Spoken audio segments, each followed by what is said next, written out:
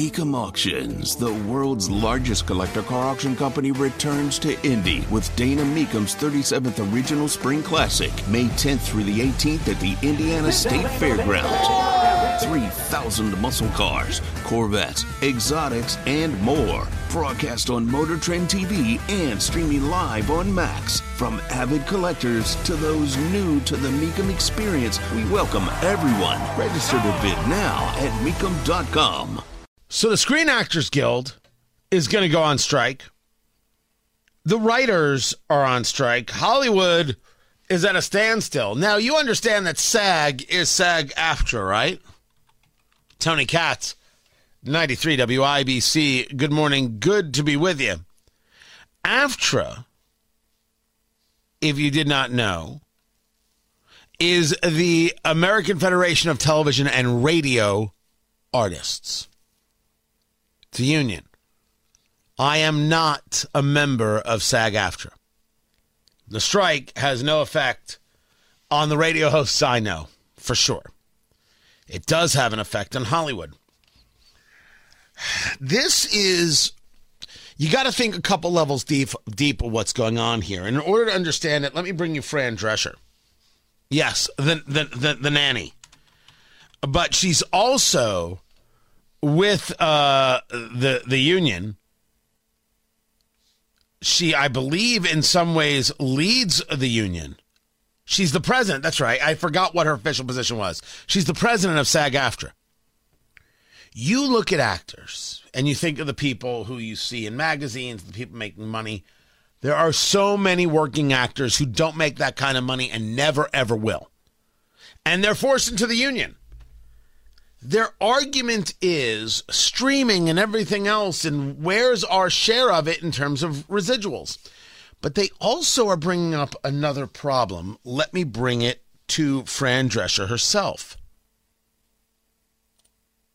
I cannot believe it, quite frankly, how far apart we are on so many things, how they plead poverty, that they're losing money left and right when giving hundreds of millions of dollars to their CEOs.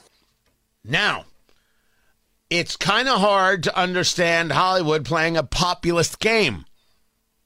Again, a reminder, lots of actors that don't make the coin that Ben Affleck is making. By the way, producer Jonathan, finger on the dump button. It's Fran Drescher. She can let loose at any second. I cannot believe it, quite frankly, how far apart we are on so many things, how they plead poverty, that they're losing money left and right when giving hundreds of millions of dollars to their CEOs. It is disgusting. Shame on them. They stand on the wrong side of history at this very moment. We stand in solidarity, in unprecedented unity. Our union and our sister unions and the unions around the world are standing by us, as well as other labor unions. Because at some point, the jig is up. You cannot keep being dwindled and marginalized and disrespected and dishonored.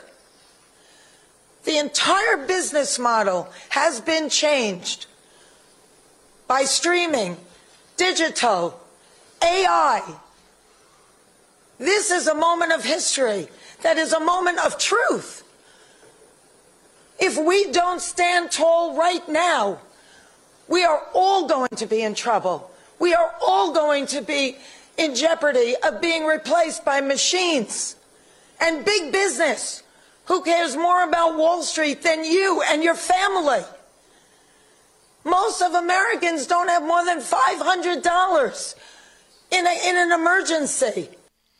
Now, that happens to be true. The vast majority of Americans wouldn't be able to handle a $1,000 emergency. That is true. But I want you to understand what it is that Fran Drescher is saying here about AI. I've actually been through these conversations over the course of the last month, having spent time in Los Angeles, having friends within the industry, going over it. We know that ChatGPT could pump out a script anytime it wanted to. You ask it for a script on a thing, it'll give you a script. What some people don't understand is that AI can generate the actors. You can generate, through artificial intelligence, the actual physical being.